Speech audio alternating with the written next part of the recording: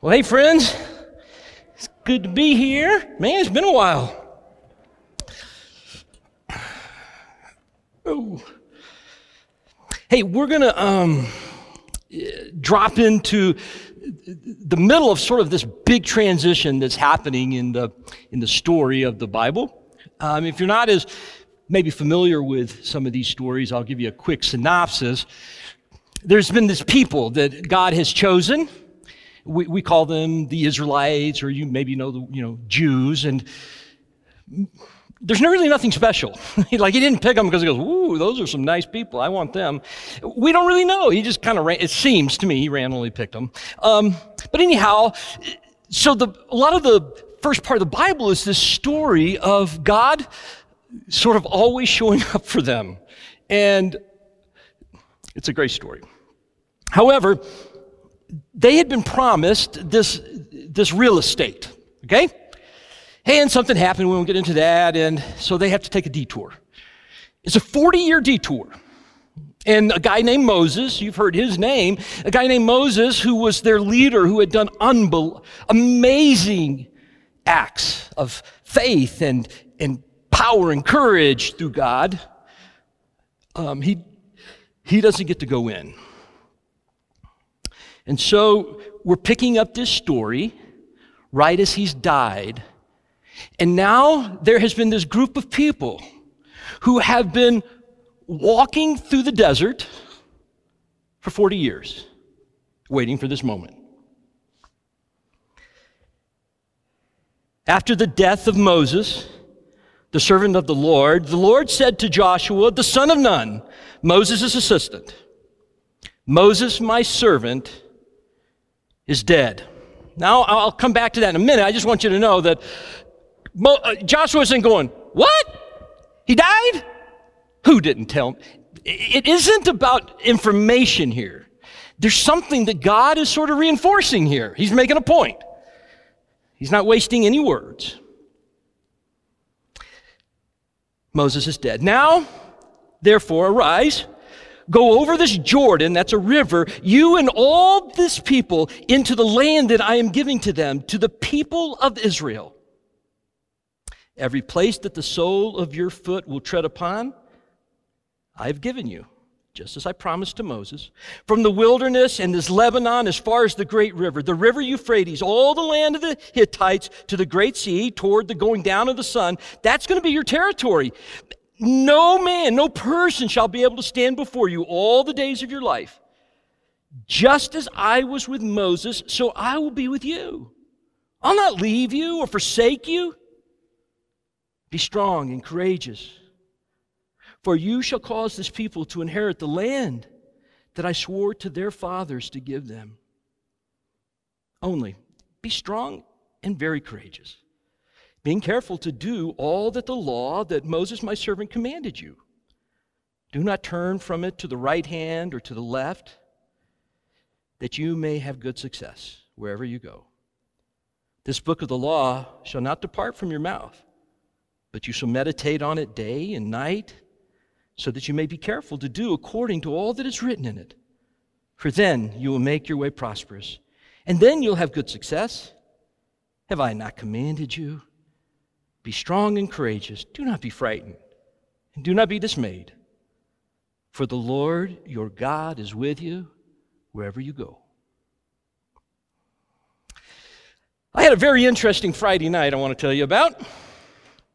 So I've been really struggling for the last 3 months with being just super tired, just fatigued, and we've tried to make some change in some of my meds. We've done all kinds of stuff, and I could go to sleep, any moment. I wake up a little tired, go to bed tired. Anyhow. Keep going, Carl. All right, not just Trey. So anyhow, I went to finally, after 3 months, because I'm sharp, I went to the doctor. And they, she's checking me out and all, and she goes, let's just take an EKG, just to be safe. So, no problem. So, get the EKG done. She goes, you know what, just hang out just a second. I like to get the EKG sort of double-checked with somebody else. And I'm going, oh, you're lying to me. Because I've had an EKG here before, and you didn't do that. And so I'm sitting there thinking. So she comes and sits by me, and she goes, well, look, you see this? Which is no help to me. It's just, looks like a polygraph, right? And it looks like I lied at some point. Because she says that there's an anomaly, a glitch. And I go, oh, that's all right. She goes, well, you're going to have to go to the ER.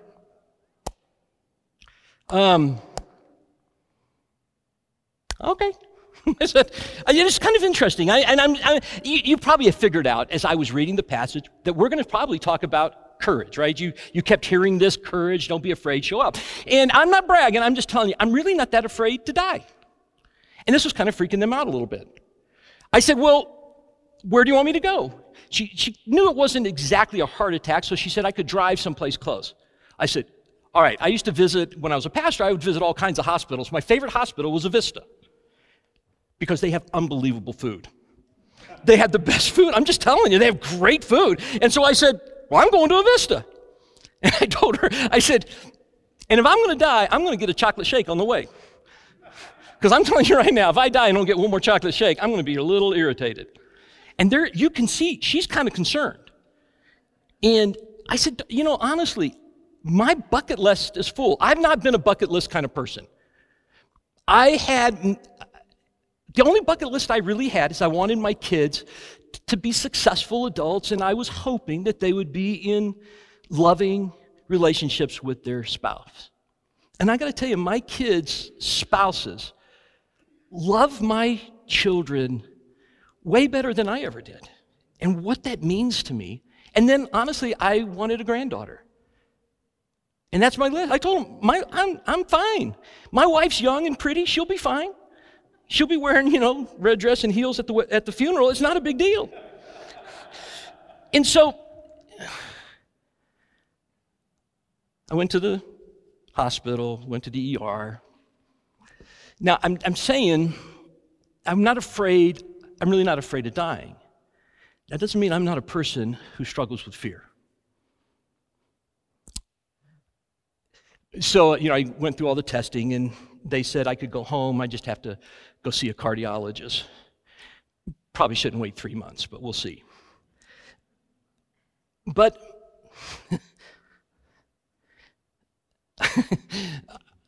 this is really weird. I was a little disappointed that they didn't admit me. Because I started thinking, one of my fears is that I'm alone.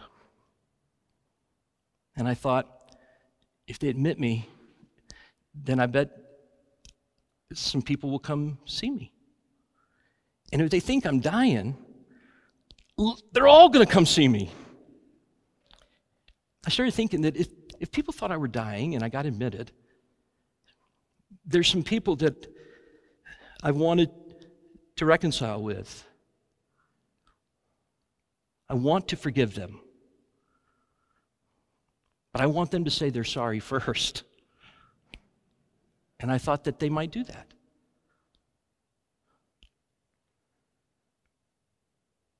I like attention and sympathy. Because I'm afraid that I'm not really loved and I'm not really wanted. I'm afraid that those who love me will discover I'm not who they think I am. And I'm afraid that those who don't love me, I won't get a chance to fix that narrative for them.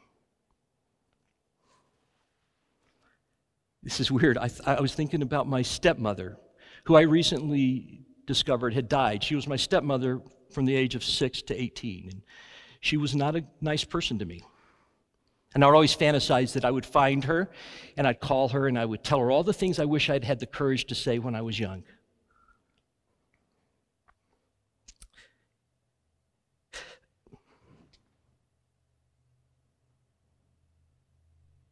I'm afraid I'd noticed in this last season of my life, this is crazy, I'm afraid to forgive. because I'm afraid to let go of that kind of power and control.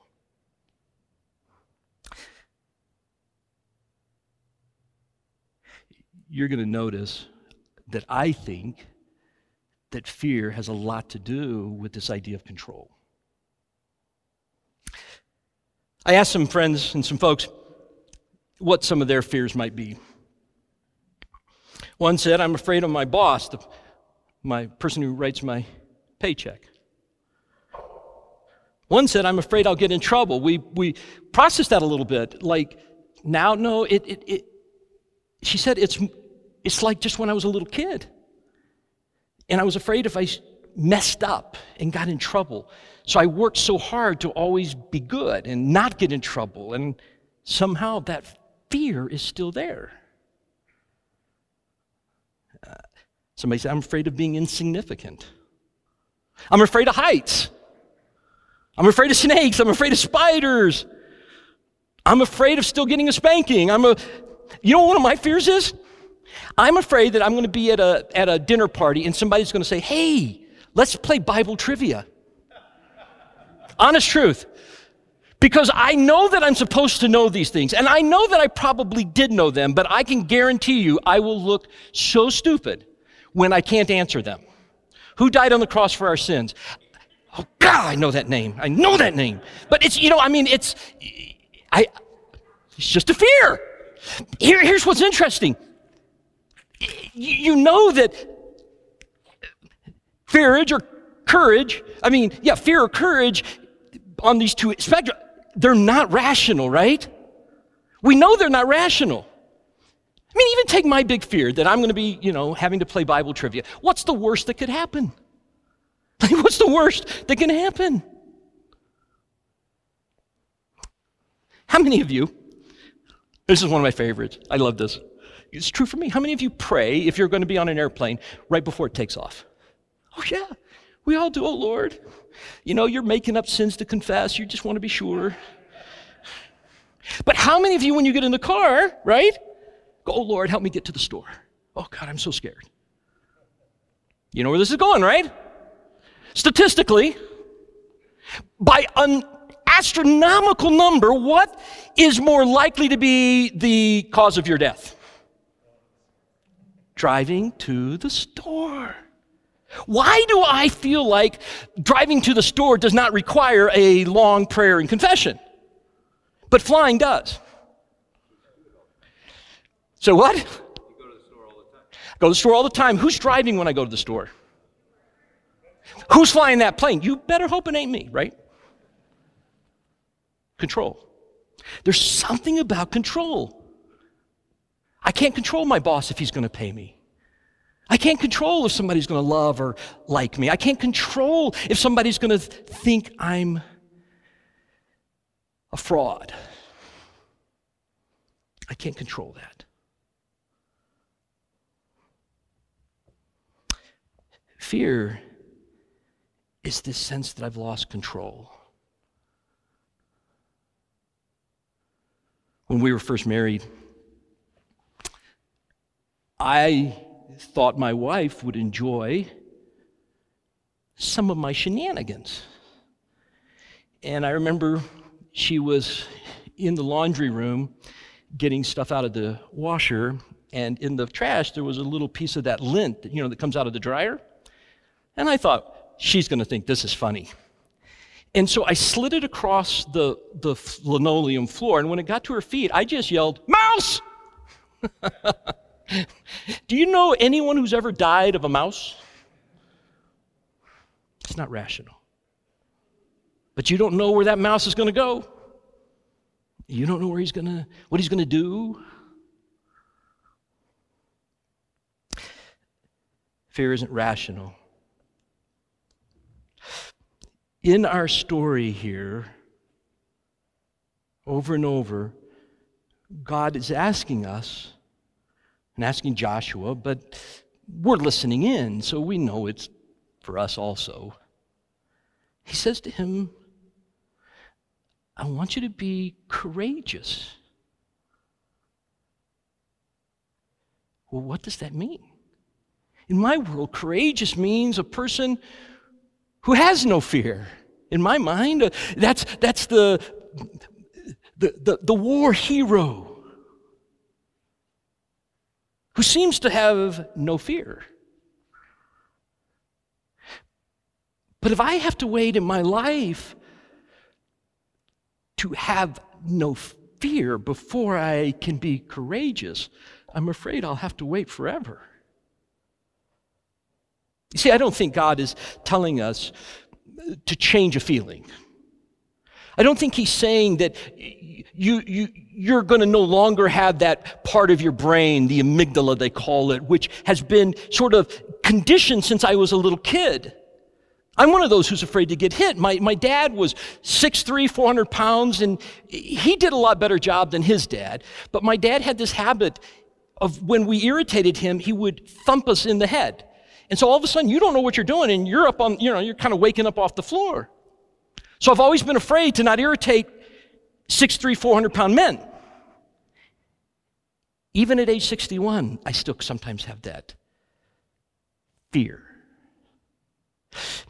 Courage is this ability to simply, even though I might be feeling something, courage and do not fear is do not act on that. Do not cower from that. Do not shrink away. Don't be small, but trust. But trust.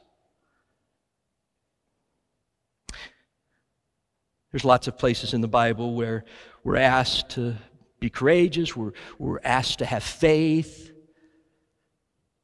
We're asked to believe. A lot of times, a word that might be easier for us to conceive is just this idea of trust. Now you'd say,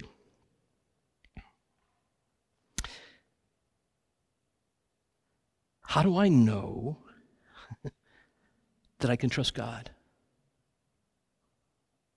I mean, isn't God asking Joshua and all those people to do something that is unprecedented?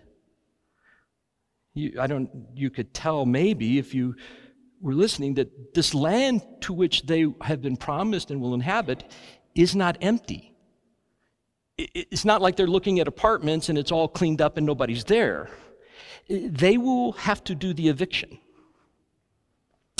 And that's not going to be a very clean process, they understand. How do I know that if God says that I have to trust, how do I know I can trust him?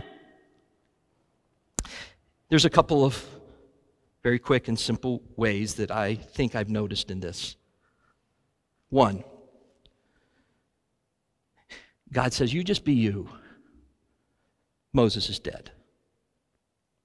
Have you ever had a person to whom you feel like you are constantly compared? And when you have that feeling, my hunch is you don't feel like you're doing much better. Maybe it was a sibling, a friend, a coworker. And the idea is, the anxiety is that I need to look like them. Putting myself in Joshua's shoes, I can't imagine what it would be like to be the replacement for Moses. Moses is, with Abraham, probably in the Old Testament, the two most famous people there are. The most stories are told about them. Moses is going to show up later on this thing called the Mount of Transfiguration with Jesus. Moses is the man. And if I were Joshua, I would be afraid that everybody's going to compare me to Moses. And how could I be that? So God says, hey, Moses is dead. Let it go. But here's the one that I think is most significant. If while you were in exile, if while you were wandering in the wilderness, if I was just as with you then, as when you think you're doing the things I want you to do, I will be with you. But if I'm with you when you're not doing the things I particularly would want you to do, when I'm with you as much as I could ever be, You see, in this wandering, during the day there was what? A pillar, right? And at night there was what? A cloud of fire. In other words, every single day, while we were wandering and somehow living through the process of not being who we thought we should be, God is there. Now, what do you eat in a wilderness when you got thousands and thousands and thousands of people to feed? You eat manna. Maybe you've never heard of manna. I don't know what it tastes like, but I know it appears every day as much as I need. So every single day, I'm reminded that God is with me. One of the most consistent promises in all of Scripture is some form of this: I will never leave you, and I will never forsake you. Let's imagine for a moment that Joshua says, I can't do this. I can't go in. I won't go in. The reason I ask is because if I were to ask you to imagine a time in your life when you knew that God wanted you to do something, not the thing we'd like to talk about, and you said no. In that moment, God is no farther from you than if you had said yes. The yes is not for God. It's for us. You see, the story of the Bible, one of the big stories, is simply a story of life and death. And death, living in death, is when I'm in control. I'm scared, I'm hidden, I'm small, I'm afraid. And life is when I simply trust. Life isn't because I've accomplished something. Life comes throughout the Bible when I simply stop trying in a way. I stop pretending, I stop acting, and I simply trust. I trust that He's the one that's going to go before me. He's the one that will fight the battle.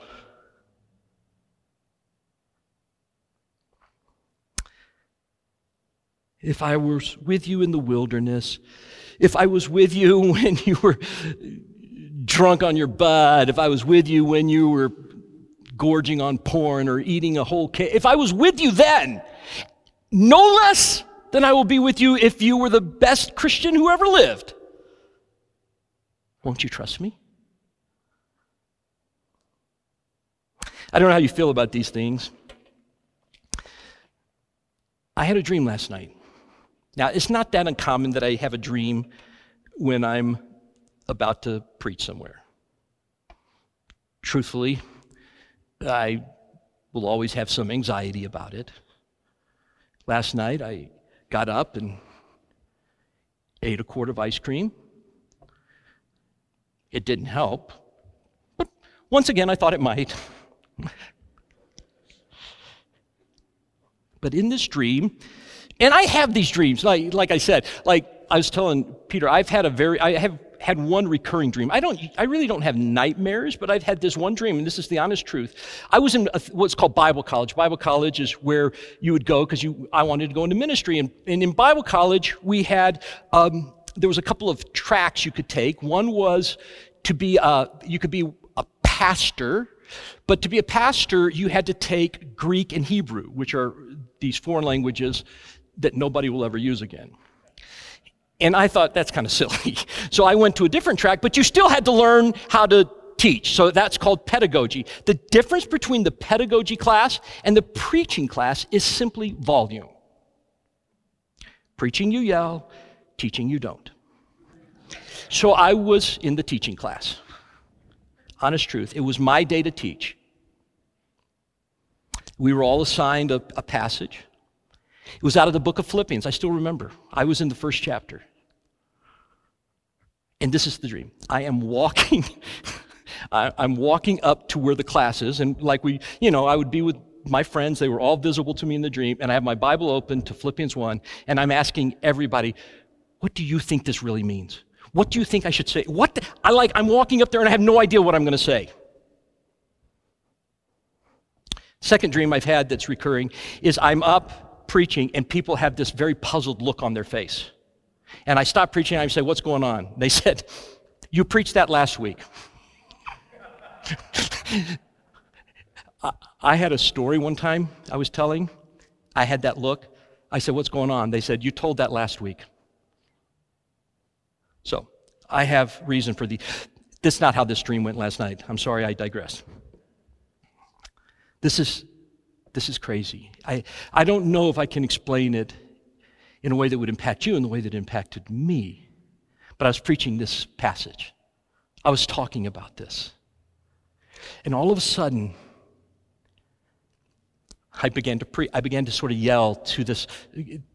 There was people kind of everywhere. It didn't look like this, but there was people listening, and this is embarrassing, I was standing literally like on a soapbox kind of a thing. Like it was a little stand, and I was standing up there. And I began to tell this story, and people began to say, but what about discipline? Somebody said, what about, the Bible says we're going to get disciplined if we don't, kind of toe the line. I go, yes! Isn't that awesome? Discipline means that God is with me. God is helping me. Punishment is God doesn't want anything to do with me. But discipline means He's really invested in what's going on. That He will transform anything that's bad into a part of my life story that's redeeming. It will be life, not death. People said, but what about if I don't want to love Him? I said, isn't that awesome? And I kept saying over and over, it's too good to be true. It's too good to be true. It's too good to be true. And people kept responding. And all I could say, it's too good to be true. And then the whole crowd, this is the honest truth, never happened to me in my whole life. Everybody was listening to me, and we all were chanting, it's too good to be true. It's too good to be true. He will never leave us. He will never forsake us. There is only one promise I can give you in the Scripture. I cannot tell you your life is going to go the way you thought it's going to go. As a matter of fact, I can probably guarantee you it won't. I can guarantee you that in my own life at 61, in your life, you were probably not sitting here going, yep, this is exactly how I thought it was going to be. I bet you've hurt more than you ever thought you could hurt. I can't promise you you're not going to hurt. I can't promise you're not going to face unbelievable challenges and pain, but I can promise you this. Regardless of your choices, He will never leave you or forsake you. Every place that you put your foot, everywhere you go, I'm with you. I'm with you. I'm with you. It just seems too good to be true.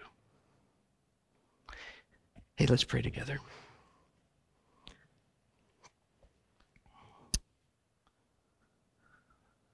I want you to, let me take a breath, and let's just pause for a moment together. And I can think of some things in my own life very recently where I just said no. And I wish I hadn't. Because I know that's just death. It's just me wanting to be in charge.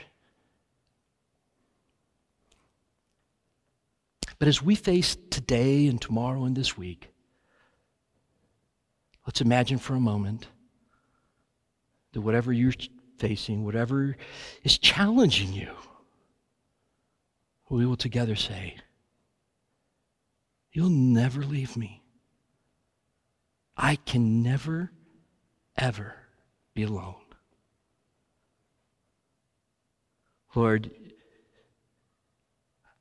I think you tell us that our ability to trust you, that even that is a gift from you. that you've given us everything we need. Oh, Lord, help that be enough for me. Lord, help me tire. Help me be tired of my control.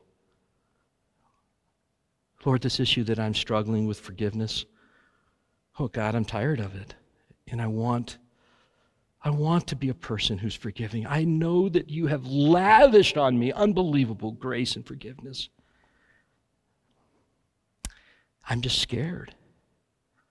I'm scared that if I let go of some kind of control, that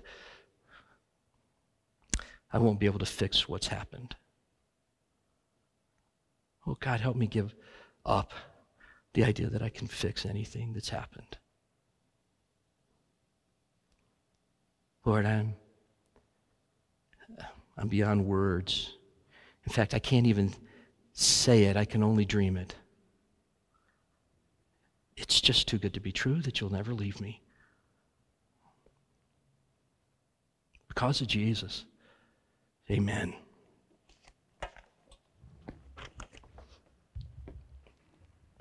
Thank you, Carl.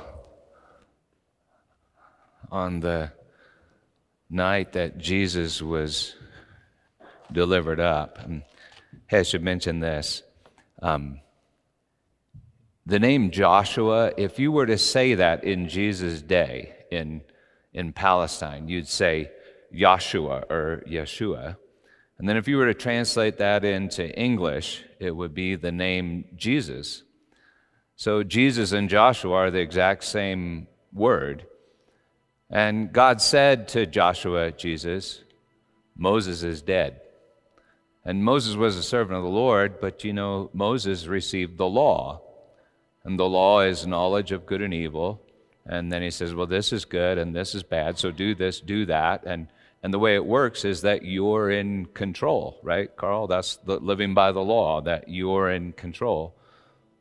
And God says to Joshua, Jesus, Yeshua, Moses is dead. He's dead.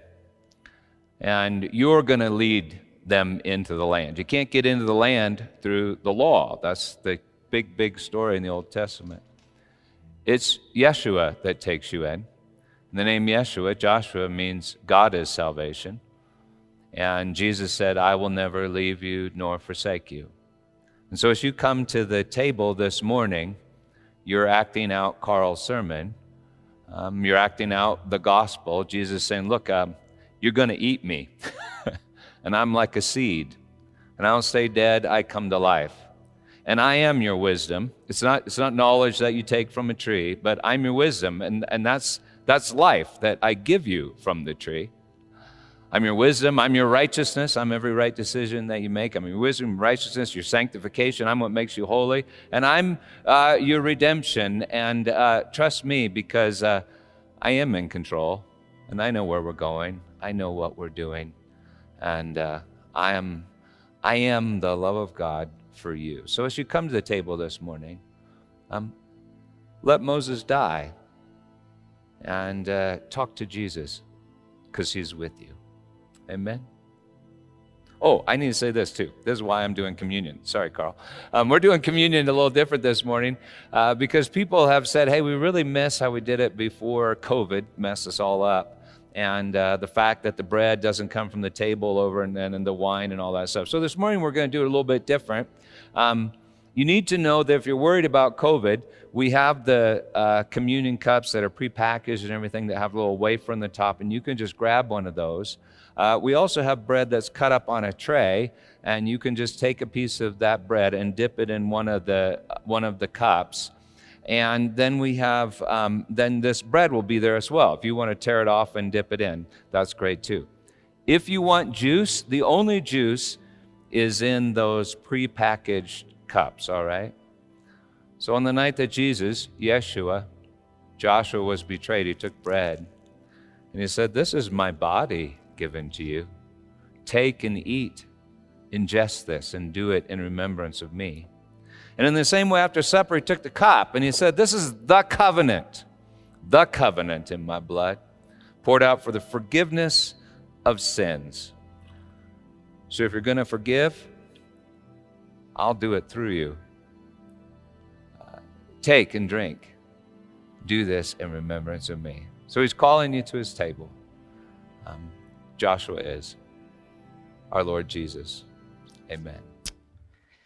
Peter's going to come up after I read the benediction, and also to remind you that if you'd like to come and sort of visualize yourself at the river of life flowing through you, and you would want somebody to pray with you or just to be alone, that you're also invited to that.